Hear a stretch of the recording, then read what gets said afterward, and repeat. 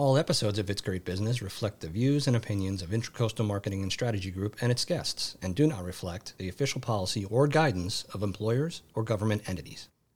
You're listening to It's Great Business, sponsored by Intracoastal Marketing and Strategy Group, where great business equals great people. Welcome to another episode of It's Great Business. And today I have with me Ephraim Cohen.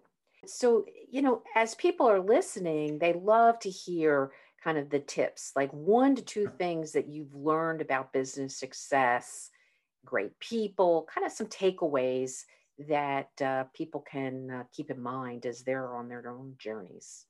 All right, but I'm going to give you 4 or 5 if that's okay.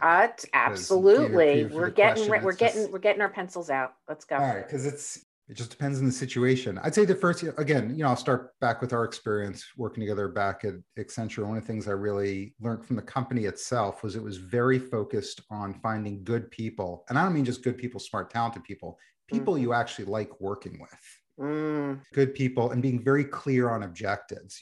We all talk about virtual work now. We hardly ever saw each other.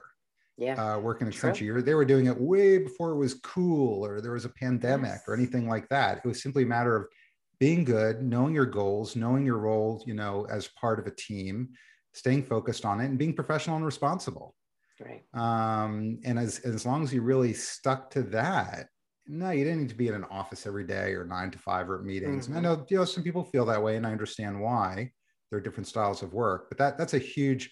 So I'd say the first one is really understanding the importance of just good people and being a professional, a responsible professional. It sounds a little redundant, probably is, working with good people. The second is, it sounds like a Stephen Covey line because it is, but he just ripped it off from other people.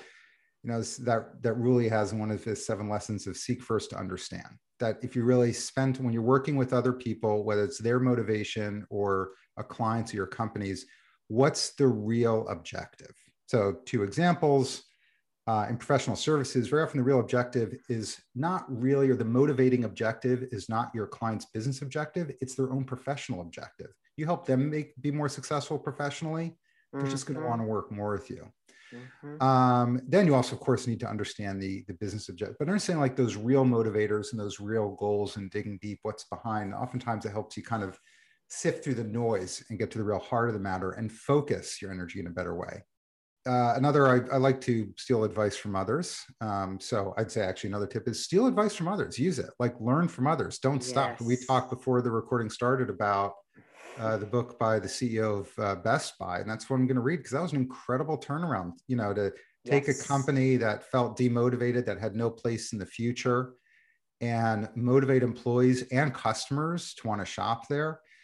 Always look for that advice. But another retailer I think is good to borrow from is my favorite is Jeff Bezos. And he writes about his day one philosophy, and I'll let others go and read his former annual letters as CEO. But in one of them where he talks about the day one philosophy where, it's always day one, we're just starting out. But within that, he talks about, this is not an exact quote, but that the customer is always wonderfully dissatisfied, which I thought was a kind of a fun way of doing what, Henry T. Ford used to say, if I asked the customer what they wanted, they'd ask for a faster horse. Customers don't always know what they want, but if you can figure out their real motivation, assume there's something better for them. Right. So whether it's a customer or a business partner or your own job, assume there's a better way of doing things. Don't just look at what you're doing today and figure out an incremental improvement. What's the real objective and the better way of getting there? And sometimes you can just sometimes it may be a great incremental improvement that you can do in and day out. Such as slightly faster shipping at Amazon. People were thrilled with 2-day and they said, well, but they may be more thrilled with 1 day. And sometimes it's completely changing how they operate at home with the Echo, where people just thought it was a little music device at first. Right. But it was all from that focus of there's a better way. The customer may not know it yet. And then finally, and this goes to good people as well, when it comes to who you work for or who you work with, getting away, and this is to the point about people focused on their long-term career path and what they want to do and labels and titles and things like that. Nothing beats working with a really good person who is incredibly smart and motivated and always looking to do better. Always. And they just, They make showing up to work every day fun, rewarding. They will help you do better. And you will then figure out how you can put a dent in the world, whether it's one that is social good or business good or personal good. And you're going to do it and you're going to have fun doing it. Yeah. Yeah.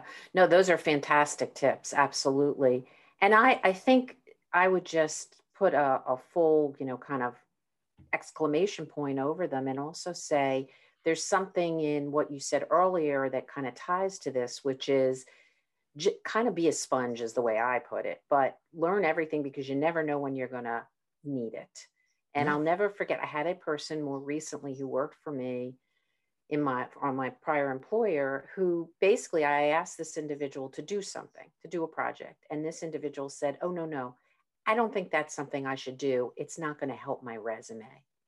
And it was rare that I had heard anything like this, and I really wasn't sure how to respond. So I would say, don't do that, right? In the tips of do, this is a don't do, be a sponge. And all those things that you lined up all make sense in terms of, again, borrow other people's ideas, all of these pieces. This is what really will help you find a fulfilling both professional and personal life, I think. So thank you for sharing those. Thanks for listening. If you enjoyed this episode, please subscribe to the podcast and leave a review. Also, check us out on Facebook at Intracoastal Marketing, LinkedIn at Intracoastal Marketing and Strategy Group, and Instagram and Twitter at It's Great Business. And visit us on the web at intracoastalmarketingstrategy.com.